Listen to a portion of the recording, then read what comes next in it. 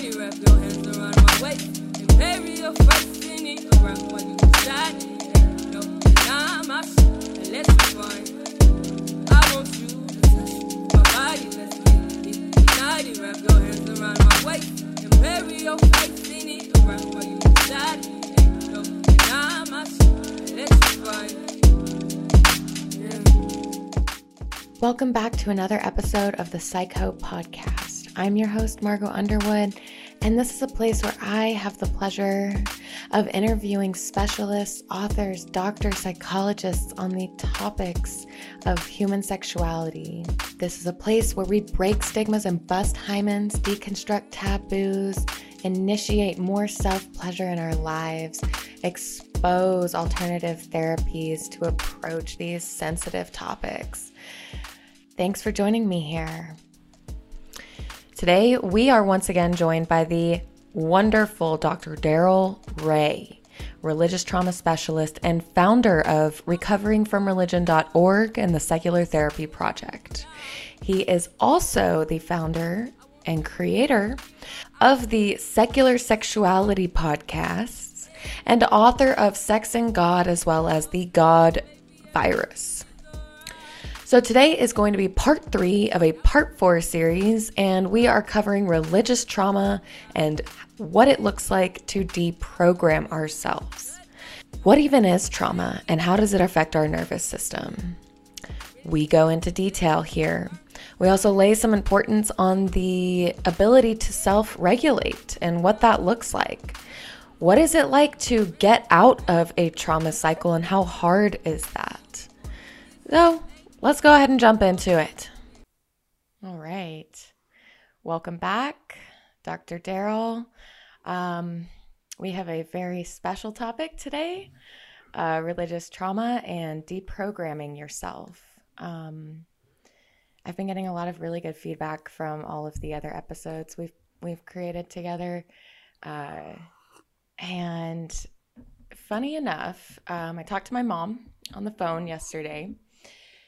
And she used to be a diehard Christian, and now she has kind of evolved into the more like spirituality based, after the church kind of screwed her over. And she was like, your episode, she's like, the title of your first episode on religion, it was Religion with Dr. Darrel Ray and the God Virus. And she's just said that she felt challenged, I guess, like she wouldn't even read the description because she already had assumptions about what it was about. She thought that I was going to try and convince people to walk away from their religion. And I mean, she came up with all of this in her head. And when I started explaining to her what the episode was about, she was like, oh, okay. I mean, okay, now I think I'll listen to it. But I just felt like my faith was being challenged. And so that kind of leads me to this question of like, do you differentiate between faith and religion? And I mean, that was kind of a deep-seated programming that I saw in her, of like, she saw a word and she felt like she needed to protect, something inside of her.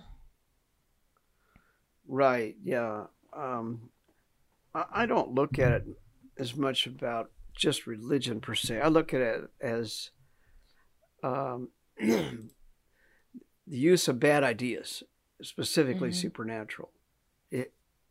There's just no evidence for the supernatural, and supernatural ideas have gotten humans in trouble for thousands of years.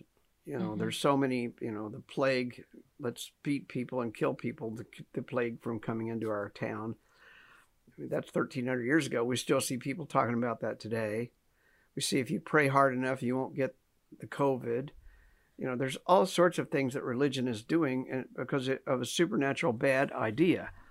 And the bad ideas hurt people, harm people deeply. I mean, we're seeing this week the little Nas X videos where he's talking about how, how harmful these ideas are, bad ideas about LGBTQ community and people's sexuality and gender identity. So I don't, if somebody wants to be religious, go for it. The trouble is you can't be religious without espousing bad ideas that have no basis in reality and no evidence for. Now, that's not to say people don't really feel shit. They do feel stuff because our brains are just programmed that way. The problem is we do something in psychology. We call it misattribution.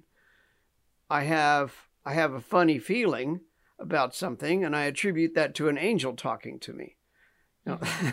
That's the kind of thing. I prayed to God last night, and I won the lottery today. So we misattribute these. There are logical, rational explanations for almost all of these feelings that we get. But because for thousands of years we had no explanation for these feelings, we had no science. So we learned as a culture, as a human race, to attribute things to supernatural entities, whether that could be the spirit in the tree over here or the Holy Spirit talking to me or Allah giving me, blessing me. It doesn't matter. They're all supernatural ideas. Now, I won't disagree. People don't like me talking about their supernatural ideas. People don't like me saying you're superstitious, because superstitious means you don't base if you're superstition, it means you're not basing your ideas and your decisions on reality. You're basing your ideas on where the stars are in the sky. You're making decisions about whether God talked to you today or not. That's not a very productive way to live life. So you can end up making some really bad decisions when you don't look at the reality. And I'm sorry, my intention is not to insult people. My intention is to say, if you want to make better decisions in your life, be more reality-based. Because I've never seen a handbook for astrology that made you better at making decisions about your life. I think you can read the Bible till you're blue in the face and you're still not going to make better decisions about anything. You may believe you make better decisions. Now, there's a difference between believing it and actually being able to do it. I mean, all those preachers that stand up every Sunday morning and say, give us millions of dollars and you'll be rich yourself. They're getting pretty rich on it, but nobody else seems to be. Anyway, I don't know if that's an answer to your question or not. I think a lot of people need, and we can talk about this a little bit today if you want, Margot. A lot of people need some kind of emotional support in their world. And if they can't find it in reality, they find it in their fantasies. And I mean, the child who needs a security blanket is expressing a real need. They need that security blanket to feel comfortable. Well, we grow into adults and we bring our security blankets right into adulthood. Being an adult is fucking hard. There's no doubt about it. Being a human being on this planet where so many things can happen bad is not easy. And we all want that security blanket. We all want our mommy or our daddy, our aunt or uncle, our doggy, somebody to hang on to. And I don't blame people for wanting that. It's a pretty natural, normal thing to want or need. It's not functional, though. It doesn't help you decide how you're going to get the mortgage paid. It doesn't help you decide how you're going to raise your children. In fact, it can help you make bad decisions about how to raise your children and hurt your children. And especially if you read, I mean, we'll talk about that more, but the childhood issues are really important in what we're going to talk about today. Yeah, I think you're right, because if I think back at when my mom grew up, she, talking about sexuality or just kind of even being a secure attachment figure for someone wasn't really the norm. It's kind of just like toughen up, push through it kind of thing. Yeah. And I feel like the faith that she's talking about gives her that emotional regulation that she's looking for. Yeah. And that's what you're talking. That's a great way to put it. It's emotional regulation, self-regulation. I actually have this in my notes today, so you're ahead of me already, Margot. See, excuse me. I've been sick for a couple of weeks and still not quite over everything. So I may cough a bit here. So self-regulation is what effective adulting looks like. And in order to be a successful adult, you really have to be able to self-regulate. Some people, and there's lots of strategies for doing that. Some are better than others. And I'm just here to say, relying upon supernatural things that I can pray to Jesus and self-regulate is one way to do it. It doesn't necessarily do it, and may actually create other problems, because if you begin to rely upon supernatural things, if Jesus didn't let me do it, then that's why I lost money at the gambling hall, because I didn't pray to Jesus hard enough. I mean, there's all sorts of bad things that can happen when you're not being rational about engaging with the real world. And Jesus or Allah or Buddha, there's all sorts of places that people get this emotional security blanket. And people may not like me using it that way, but that's what an adult has to learn how to live without their security blankets. But we still need security. We still need, say, a partner that cares for us. I mean, I'd probably not be here today if my partner hadn't taken care of me last week. And so there's real need for that connection, that support. And if you never experience that as a child and you're growing up into adulthood and you're still seeking that, that's why it's so hard for some adults to negotiate the world.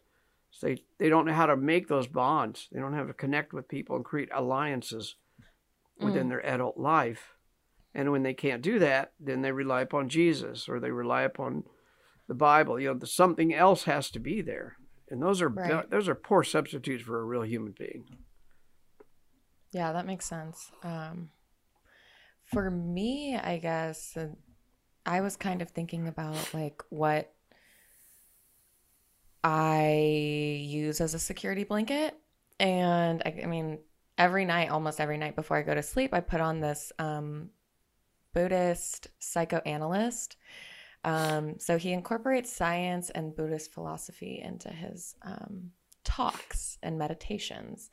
And I really like the philosophy that he teaches. It's more empowering in my, like, from what I understand, like he's giving us kind of tools to be able to self-regulate. Right. And I feel like that's what a lot of, religions are kind of missing. They're not really giving you that tool. They're just asking you to blindly follow and rely on them. Well, Buddhism is probably of all the religious options, and Buddhism is a religion. Don't let them fool you.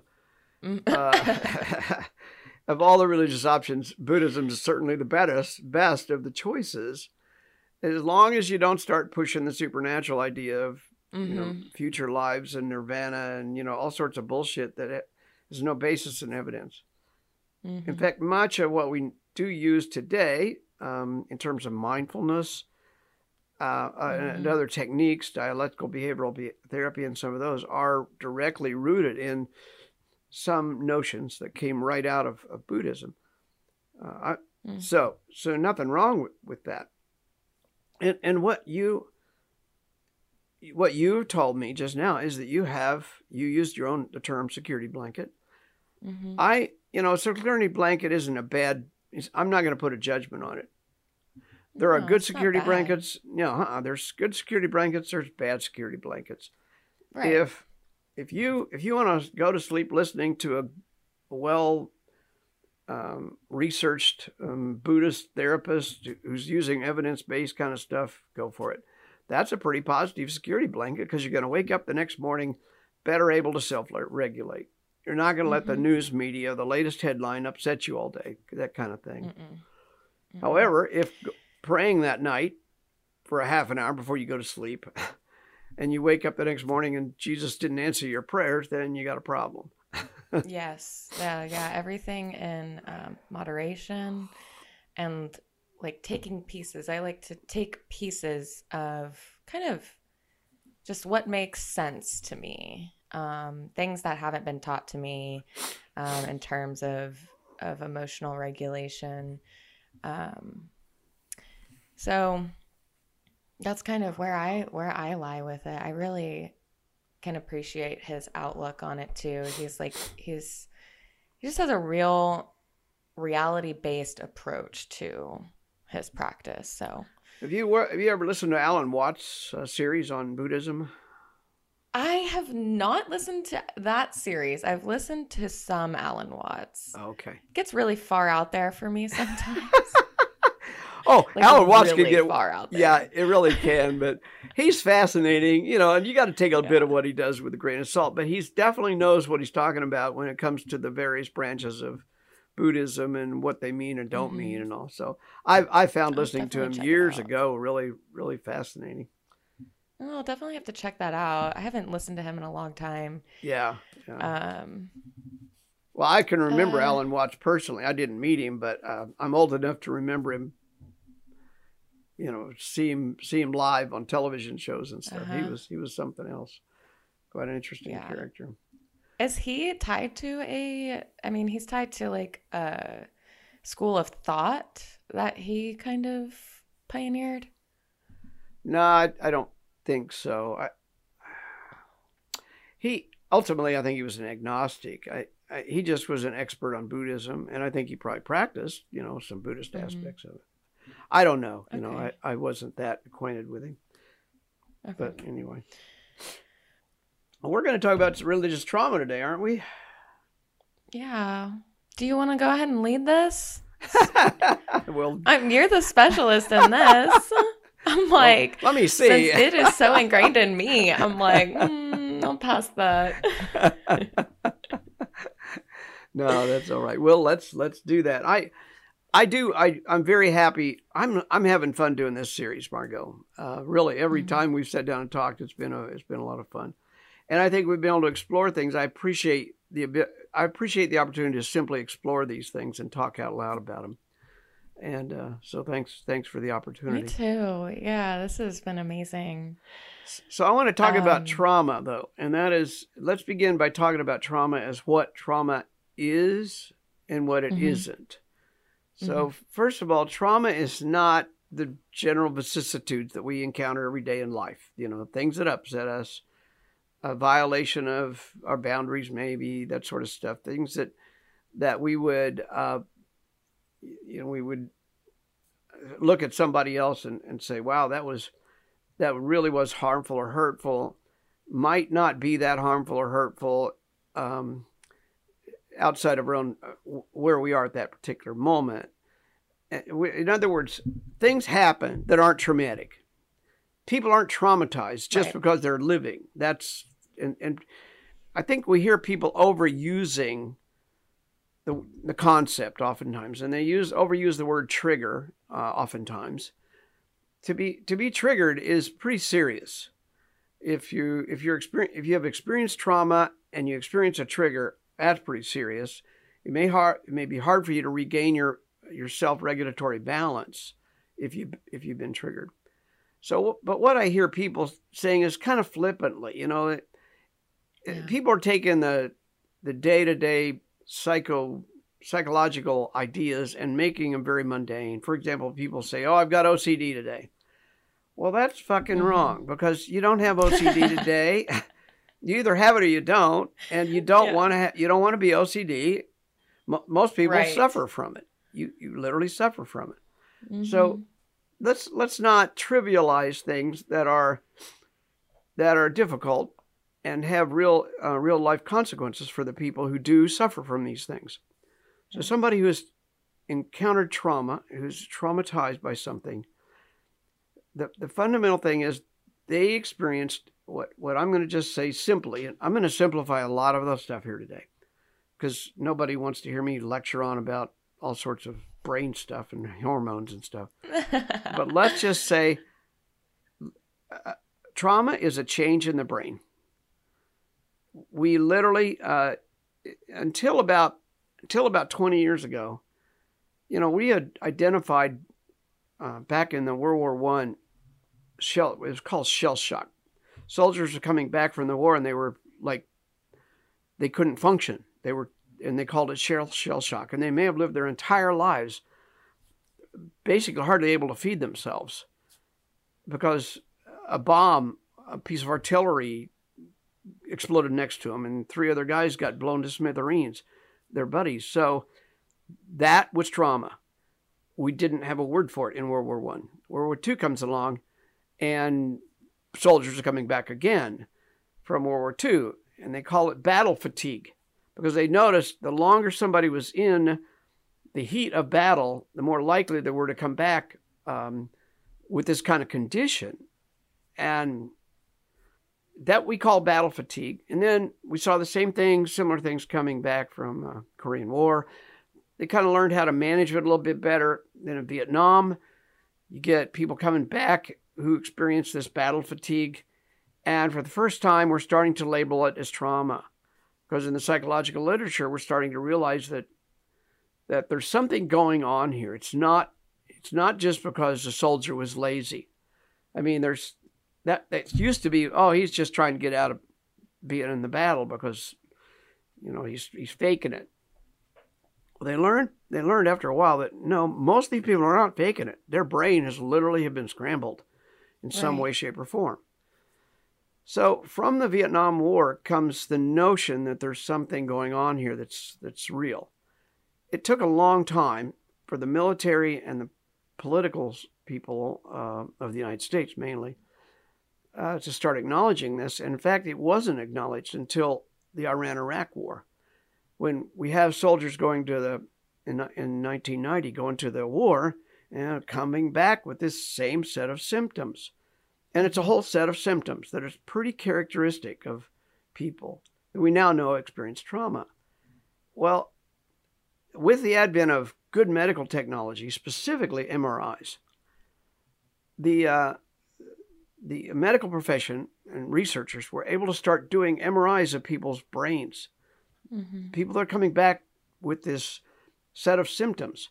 And what they could find was things like the hippocampus inside our brain shrank while the amygdala has expanded. Mm-hmm. Out of proportion to what you would expect in a normal brain. A brain that's just basically, the brain is a set of modules, if you will, that are all connected mm-hmm. with nerves. And, it's like a telephone system. Everything's connected. Well, there's a specific optimal way for the brain to wire itself.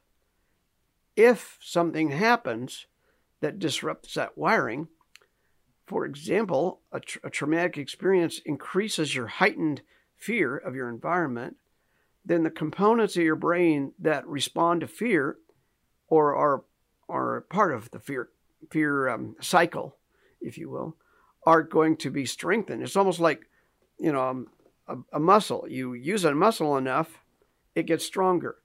Well, if you use your fear cycle long enough, it gets stronger and stronger. Mm-hmm. And what they identified in the 90s, in the mid 2000s to late 2000s, was the fact that soldiers with what we now know call PTSD were coming back with expanded amygdalas and reduced hippocampus, among other things. Mm-hmm. What it told us, what we now know, is they're hypersensitive to their environment. So you get the story of the soldier that hears a firecracker and he hits the floor because he thinks mm-hmm. he's been shot at. Well, that means his brain is not engaging in the environment in a rational way. And it would be a good thing not to be rational in the traditional sense if you're in Iraq with a bomb coming down at you, or a mortar or guns shooting at you. But you're not there now. So how do you recalibrate so you're back in the civilian world and a firecracker is just a firecracker? Mm-hmm. So that's where this all comes from. We now know, Margot, that you can look at an MRI and actually see the results of stress, post-traumatic stress disorder, can be seen on MRI.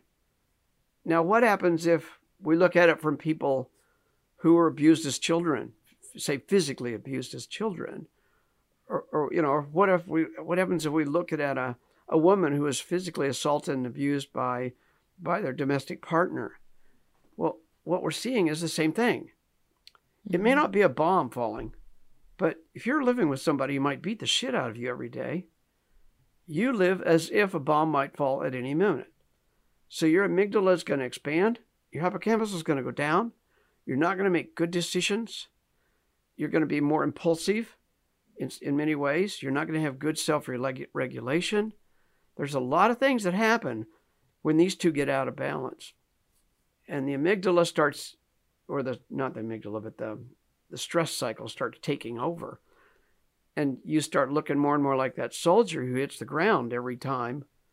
So let me give you an example. The soldier hits the ground when they hear that backcracker. But the woman who was abused for years by her domestic partner, she doesn't hit the ground.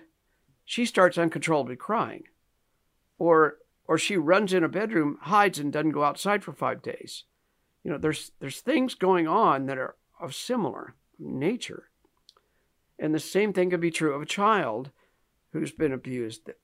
Now we got a child whose normal development was interrupted by abuse of some kind, and now the child is hiding. Child won't go to school anymore. Child's doing bad in school. Child can't make friends. There's lots of things that start happening. There may be signs that the child is experiencing some level of trauma. Mm-hmm. So that's what trauma is. It's a change in the brain. And it can be seen. Now, I'm not going to say that if you think you've experienced trauma, you go to the doctor, get an MRI, and they'll tell you, oh, yeah, you're traumatized. I'm not saying that at all. For one, you're probably not going to the doctor isn't going to be qualified to even diagnose it. So that's another issue. I don't know. And this is all happening kind of in the unconscious realm of their brains. Well, absolutely. Because it has to do with the wiring being connected.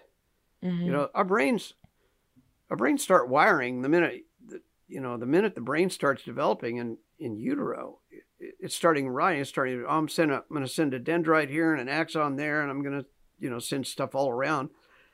And then what happens with the childhood brain, the infant and childhood brain, is we're born with a brain that's like 2/3 to 3/4 the size it's going to be as an adult.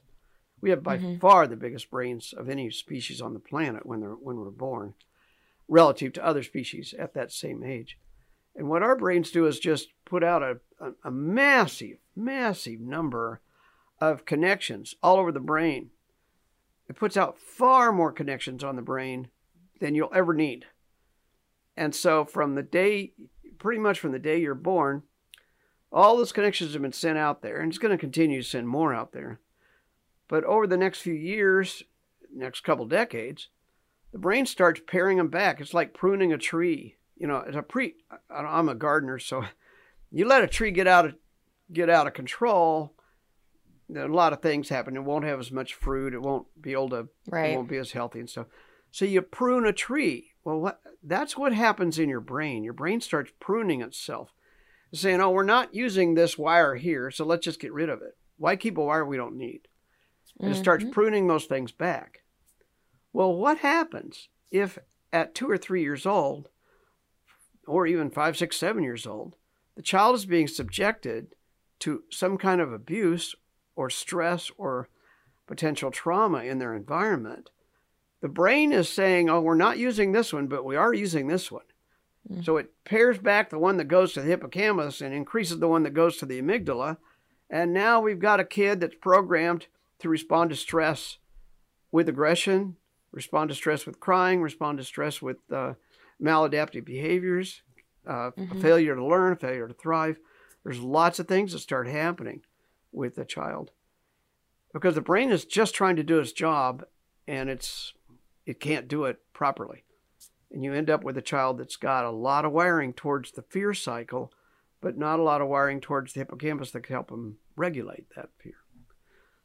So, I want to just throw out the word unconscious is is not very useful when we're talking about biological wiring, because the cells aren't conscious or unconscious. They're just doing their thing. Right. It's like, are you conscious that your heart's beating right now? No, you're probably not. Are you conscious that a wound is healing on your finger from a cut you got last week? No, you're probably not. Well, that's kind of the way it's going on in the brain. The brain's doing its thing, and there's no conscious or unconscious about it. However, it has the effect ultimately of interfering with your ability to self-regulate. That's for sure.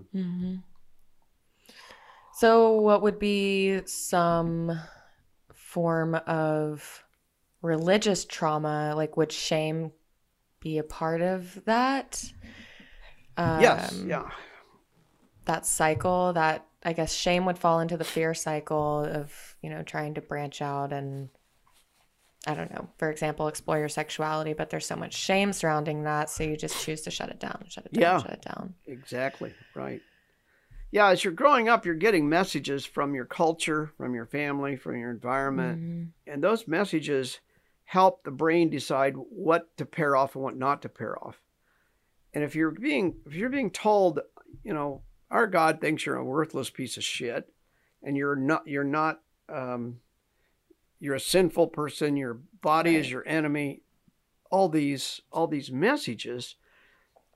And, oh, by the way, you get punished for acting like a normal child, right, masturbating or playing in a way that is inappropriate, or eating food that's inappropriate, any of those things. And it could be, or acting too gay. I mean, I know kids who got the shit beat out of them when they were 10 years old because they were acting too gay. I mean, this, of course, and I'm 70 years old, so I remember a different time and place. Pretty bad back then. So that person is being hurt by those messages, and their brain is responding. And so it's not unlikely that they will be traumatized by the religious ideology. I mean, you can be traumatized as a child by just an alcoholic parent that beats you. It has nothing to do with religion. But religion oftentimes motivates certain abuses. I mean, the whole notion of spare the rod, spoil the child, that comes right out of the Bible. So what does that mean exactly? It means if you don't beat your kid, they're going to grow up to be spoiled. Oh, okay, yeah. Spare the rod, spoil the child. Okay, that makes sense. My parents believed that. It's in, I believe, the book of Proverbs. Spare the rod, so spoil funny. the child. Yep. I had a rod growing up. Like, we had to go get the rod. Yeah. Oh yeah, exactly. Oh, yeah. So I had no idea where that came from. Yep, that's where it comes from, right out of the Bible. Oh my God. Wow, that makes so much sense. Wow. Interesting. So people can be traumatized by religious ideologies because they impose an unnatural regimen on the child, whether that be behaviorally or sexually. I mean, think about this. What if you were raised in a Puritan family in Massachusetts in 1680, where children to be seen and not heard. You open your mouth and you'll get a spanking, and this is starting from the day you're born practically. What would that do to you as an adult? And then you look at some of the cults that we see now and the way they raise children, the way Baptists treat children with respect to punishment. I mean, these Christian books that come out about how to beat your children for Jesus. There are literally books on how to do this properly. Oh my God, I didn't know. As long as you don't leave too many bruises, it's okay because Jesus loves you. Oh, there's horrible books out there on this stuff. So what you see is it's the ideology that teaches the parents how to treat their children. So it's religious abuse, and we can define it as religious abuse because the abuse comes from a belief in an ideology. And that, whether that's Baptist or Puritan or Catholic or Muslim ideology, it matters not. It's still religious in its source. So the child ends up with a pattern in their brain that is we would now characterize as trauma. Now that they may have trouble functioning as an adolescent or trouble functioning as an adult. They may not even point back. They may not really understand, especially if they stay in the religion. Nobody's going to say, oh, you're traumatized because of the way your parents treated you under the Baptist ideology. No Baptist minister is going to say that because he's preaching the shit in the morning, every Sunday morning. So there's a lot of people, and I've seen this so much, Margot, a lot of people walking around as adults displaying childhood trauma. And if you talk to them long enough, you ask them where that trauma, where that behavior is coming from, they can oftentimes identify it from a root coming from their childhood. Well, why did their parents treat them that way? Because their parents were devout Baptists or Catholics or Muslims. That's how we know it's why we call it religious trauma, because it's trauma that was motivated through a religious ideology. Mm-hmm. Does that make sense? Yeah, it does. And I'm curious I'm sure through your organization, Recovering from Religion, you get, I know you get people from all over the world. And I'm just curious kind of what people from the United States, since we're not under that, I wouldn't say in all areas we're not under extreme forms of prosecution, but I'm sure in some areas we are. And I'm curious what people first will reach out and kind of say to you or say to the receiving person, if I'm experiencing, this kind of trauma, and where does it go from there? How do you start the process of healing with that person? Well, we're not therapists. I'm a therapist, obviously, but our volunteers are not therapists. We can refer them to therapists who can help them with religious trauma. But here's what happens, and it's not unique by a long shot to the United States. We see it from all over the world. And the symptoms are similar. Symptoms are oftentimes dealing with, I have trouble sleeping, I have trouble with the relationship with my parents because they're still religious and I'm trying to get out of that. Symptoms oftentimes are dealing with fear of hell. I can't go to sleep at night because I'm afraid of hell, or I can't get it off my mind. Symptoms also include intrusive thought processes. I can't stop. The thoughts keep coming in my head. What if I'm wrong? What if I'm wrong? I want to get away from this because I'm gay. My parents kicked me out of the house and I still think I'm the bad person here. I'm gay. My parents kicked me out of the house and I'm the bad person for being gay. Well, that's right. Yeah, that's crazy. And it will make you crazy if you buy into that. And people call us saying, I know logically, I can think logically through this all, but emotionally I can't. Right. So what we see over and over again, Margot, is people are calling us saying, logically I understand how devastatingly bad religion has been for me. Emotionally, I can't get over that. I can't get over that. So what we've noticed, and I've noticed this for years, is the logic precedes the emotions. So somebody can get themselves mentally out of church for years and still have the emotional component. They can't stop thinking about, maybe I'm wrong, maybe I'm going to hell. Or what if Jesus is watching me right now? What if I have sex that's disapproved by God? I'm not even a religious person anymore and I'm still afraid to masturbate. So those are all symptoms of something else going on there. And logic, here's the problem that almost all of our clients face. Logic doesn't get you out of this problem. It doesn't get you out of this hole that religion threw you into. It's literally a hole religion threw you into, an emotional hole. Mm-hmm. You have to do some things, and there's some things you can do for yourself, but you also may need therapy. You may need somebody to help you through this that understands how trauma is formulated and created in the brain and how to overcome those. Now, I do want to back up just a little bit. I described all the horrible things and stuff with respect to childhood, but we do know that if there are mitigating things and people around a child, they will not necessarily experience trauma. what we've seen, the research shows, and I'll refer you to Adverse Childhood Experiences Survey that you can just go online. It's called ACE, Adverse Childhood Experiences Survey. And you can take that. It's put out by the CDC, Centers for Disease Control. And it is based on a ton of research over the last 20 years on childhood trauma. So take that. And what you may find is you are experiencing childhood trauma as an adult. It's a simple test, not very many questions, not hard at all to take. Right. So what they found was every time there's certain traumas that you can have an environmental trauma. I mean, you can have a physical trauma, a parent that beats you, an environmental trauma, a bomb goes off next to your house.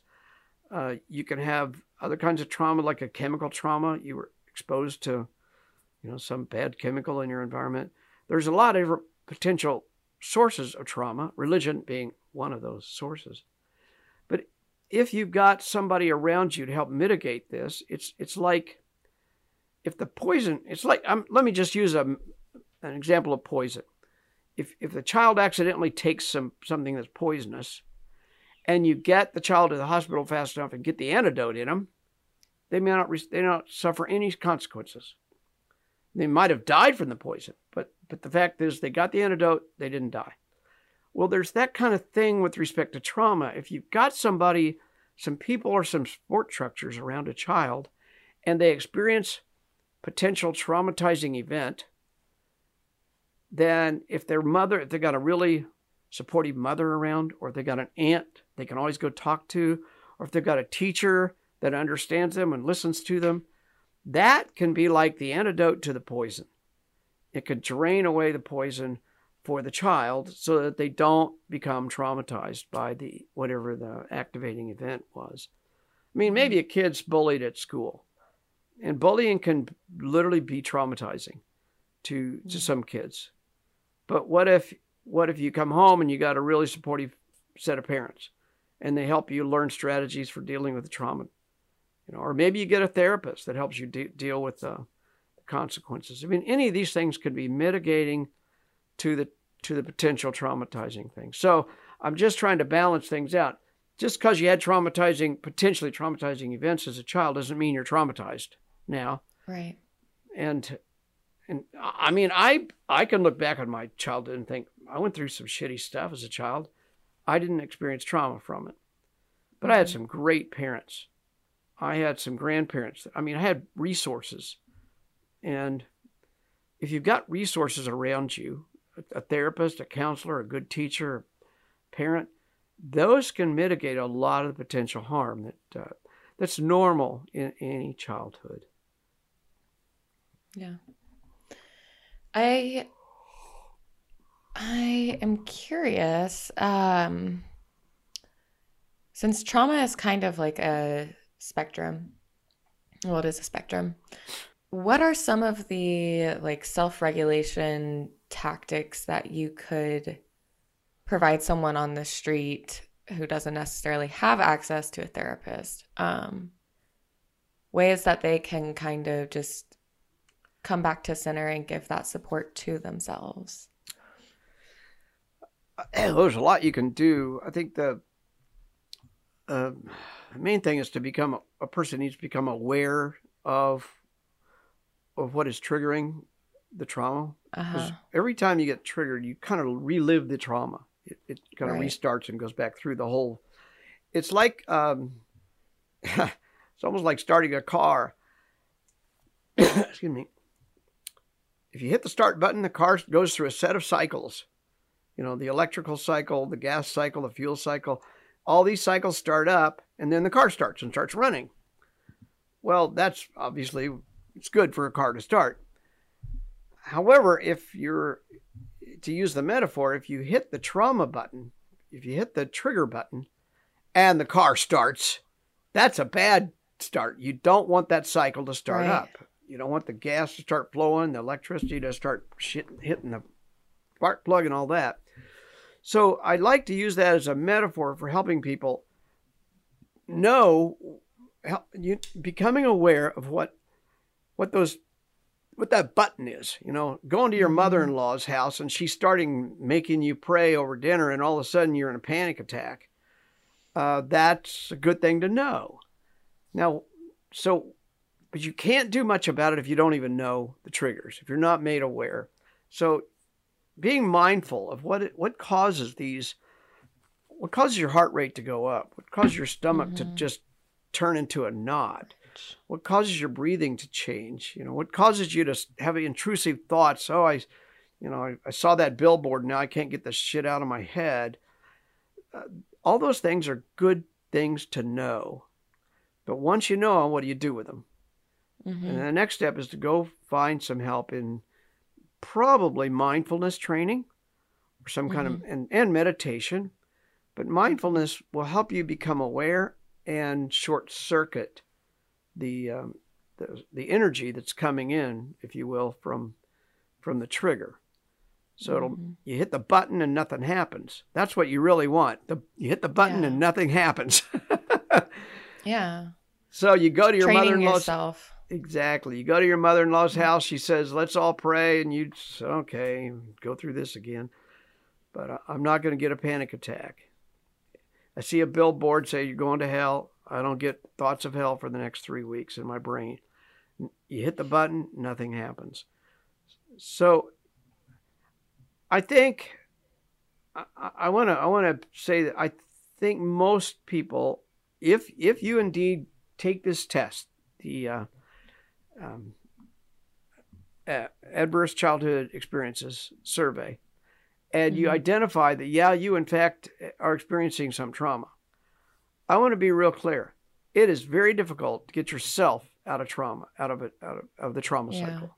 I'm not saying you can't, but I know people who spend decades trying to get themselves out of the trauma cycle. And the button keeps being hit, and they go through the cycle, hit and cycle, hit and cycle. Well, how many times do you want to suffer? Because it is suffering. It is painful. Panic attacks are not fun, among other things. Intrusive thoughts are not fun. So when people say, I can't afford therapy, I fully understand money is a problem. I'm not denying that. I want to also ask, how much time and money and pain, physical pain, does it cost you every time you go through one of these cycles? And if you do it year after year, day after day, if you miss days at work, if you disrupt families, if you lash out at your children and treat them the way you were treated when you were abused, I think you need to look at the cost of trying to do it yourself. And then ask yourself, do I have enough money? If I don't have enough money to have some kind of therapy, then I need to also recognize I'm probably going to continue to suffer. And more importantly, or just as importantly, I'm going to make other people suffer too. And if you got kids and you're traumatized, you're going to pass that trauma onto your children. You're going to lash out because you can't handle the stress yourself. You yell at your kids when you shouldn't yell at your kids. You beat your kids. I was beaten by my parents, so I'm going to beat you. That kind of mentality. It's insidious. So yeah, it's crippling. So your organization, Recovering from Religion, if someone reached out to you, what would the process look like, and how would you be able to offer assistance? Well, we can do it in a couple of different ways, maybe more. First of all, you just go to recoveringfromreligion.org and hit the chat button. And when you hit the chat button, you'll be able to talk to a trained volunteer. They're not a therapist, but I'll guarantee you, I probably saw 3 people just this morning. It's a little after noon now where I'm at. I probably saw 3 people chat in with us that I would say I could diagnose having some kind of trauma just by what they described to us. So what our agents are trained to do is help you learn some grounding tools, how to ground yourself, how to bring yourself back down, how to self-regulate. We can give you a few of those tools, or at least get you started on the way. We can point you to resources and books and videos and meditation things. But we are not doing therapy. We cannot do that. We're not therapists. Once we've talked you through and we understand where you are, we can then point you towards the resources I mentioned. We can also point you or invite you into our community where you can talk to other people who are dealing with virtually the same thing you are. Okay. Maybe you're an extra Mormon, you can talk to other ex-Mormons and Baptists and stuff. And then the second major thing we can do is we can point you towards the Secular Therapy Project, where we've got about 480, last count, 480 registered licensed psychotherapists in 7 different countries, most of whom are going to be very familiar with the trauma, and even most of whom are going to be familiar with the religious trauma specifically. So you'll have the opportunity to connect through our website, seculartherapy.org, and get a real professional that knows what they're talking about.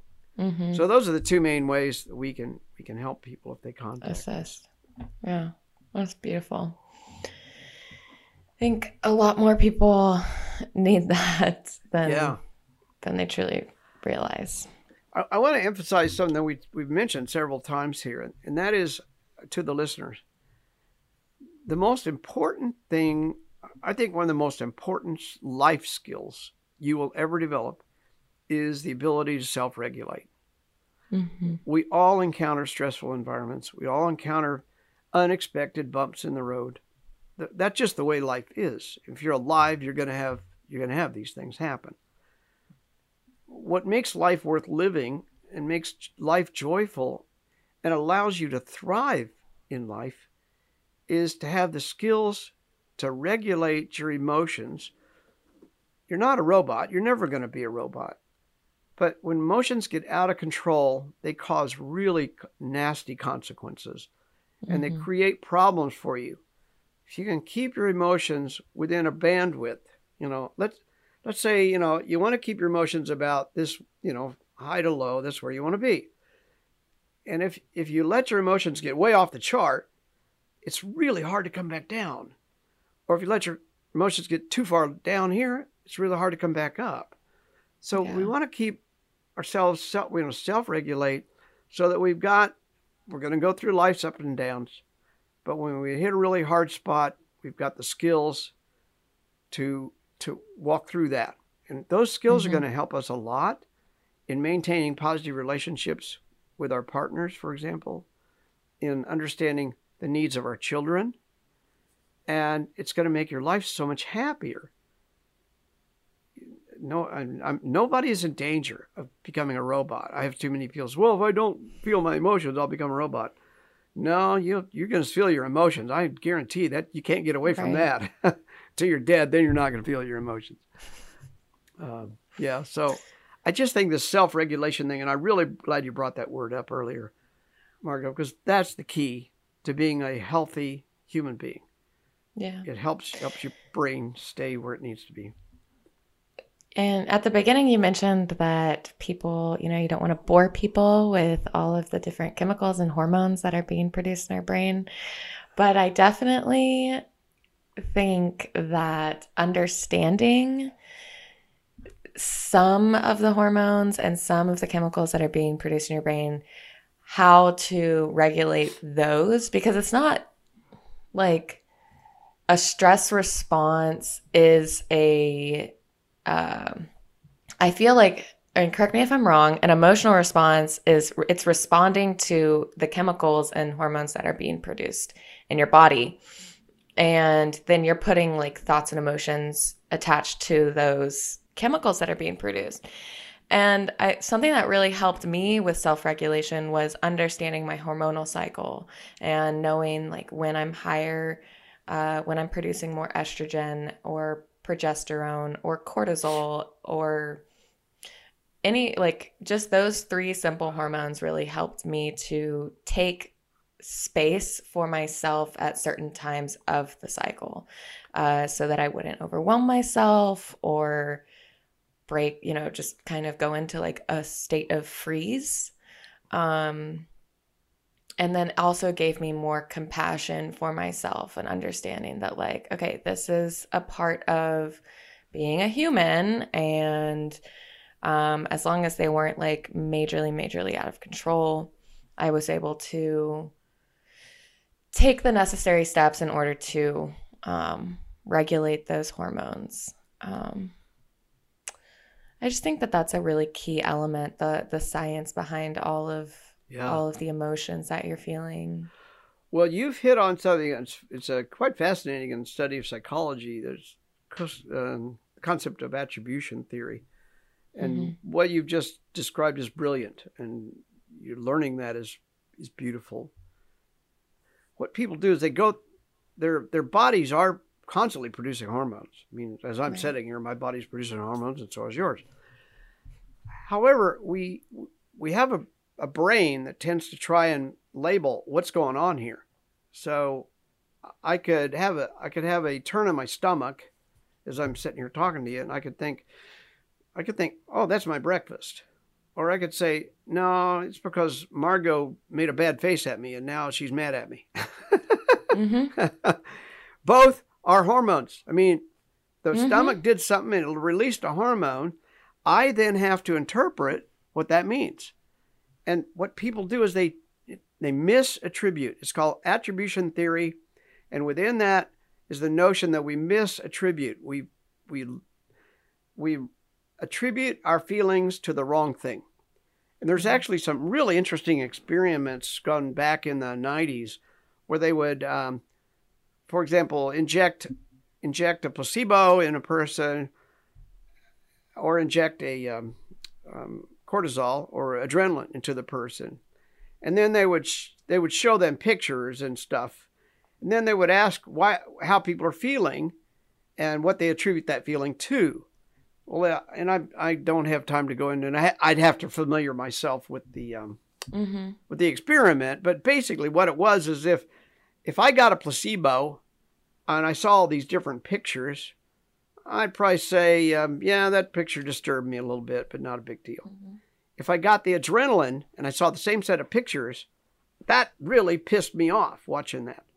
So what they would see is they would attribute their piss offness or their emotional heightened emotion to the picture, not to the fact that they got an injection of adrenaline. We do this all the fucking time. And I want to speak specifically to those who identify as males. Because, I mean, we know that females go through a monthly cycle of hormonal cycle. But let me tell you guys, you do too. It may not be as apparent, and it may not be 28 days, but if you pay attention, if you're a male identified person, if you pay attention, you will notice that your body, your emotions, various things go up and down and they change over time.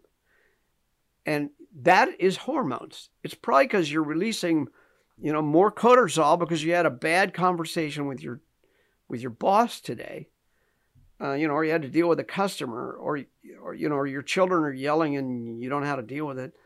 Those are all, every time that happens, something hormonal is happening. And it can go over cycles of a month or 2 months. I've watched my life and my body, I'm talking personally here, and I can almost identify because I can see things like my own sexual energy. I can see my sexual energy go way up sometimes and way down other times. And I'm not going to say I'm the same as every man or every male identified person, but I have a cycle. It's about 60 to 90 days, or I have over my lifetime. And I could just see my sexual energy go out the roof for a while, and then it would plummet back down, become more manageable. And then I might lose a lot of just interest in sex for a few days, and then it goes back up again. And it's a wave cycle almost. So don't let anybody tell you if you're a male identified that you're not experiencing hormonal changes on a regular basis. We all do. And yeah, absolutely. Doing what you said, Margot, is awesome when you pay attention to that stuff. Yeah, I think it's key. It's empowering too, and it's kind of a relief. It's like, okay, I'm actually more in control of what's going on by understanding what's being produced. Yep. Right. Yeah, it was a definite turning point in my life. because I would get so bogged down sometimes of like, I'm not producing as much as I should be this week. And I would just start hammering myself, and then I would go into this like panic state, and then I would get nothing done. Yeah. Right. Yeah. And it was, I mean, there are times of the month where I should be more creative, and there are times of the month where I need to take a step back and be more reflective. Right. So understanding that was just kind of really helped in the process of self-regulation. And that is a mindfulness skill. Yeah, what you've just described as becoming mindful. You're paying attention to your body, and you're asking reasonable, rational questions based upon evidence.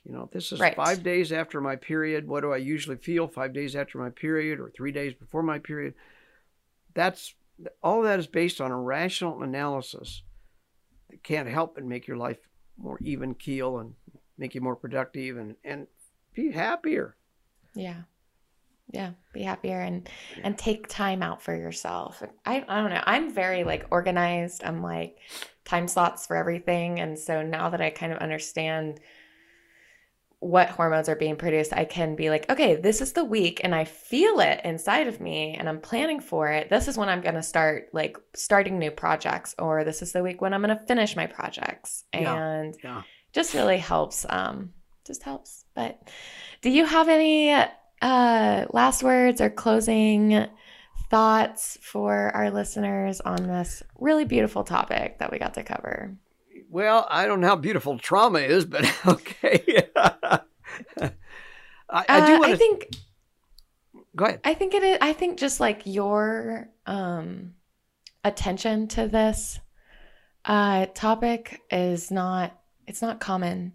And I think what I meant to say was like, I see the passion that you have in working with people who struggle with this kind of like disability, really.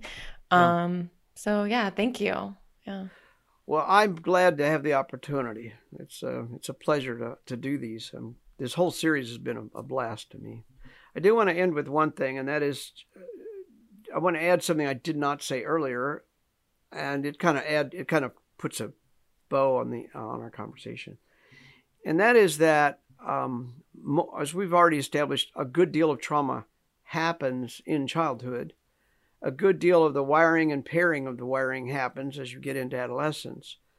But it's important to remember that no matter where the person is in the life cycle, up to about age 22 to 25, the brain is still developing. Right. And especially in children, it's important for us to realize the prefrontal cortex in the human brain is not finished until a child is somewhere around 22 or 24 years of age. So if a child is experiencing a lot of stress, if there's trauma going on, if there's traumatizing things going on, that poor brain is trying to deal with that external environment, that's external stress, and it's not prepared for it. So I want to ask for us to be more forgiving, more understanding, more cognizant that the adolescent brain ain't ready for adult decisions. Even the early adult brain is not ready for adult decisions sometimes. So we just being mindful, okay, my brain is still telling me to do some crazy things, or I don't know why I made that dumb decision. People do this to themselves. And let's be more forgiving ourselves, recognize it's okay to say, my brain's still got a ways to go. That's probably why I made that bad decision. I went and, there's reasons. So just be a little more aware, because what you just said earlier, Margot, about your own hormonal cycle, we can look at as the life cycle too. Where's the brain finished developing?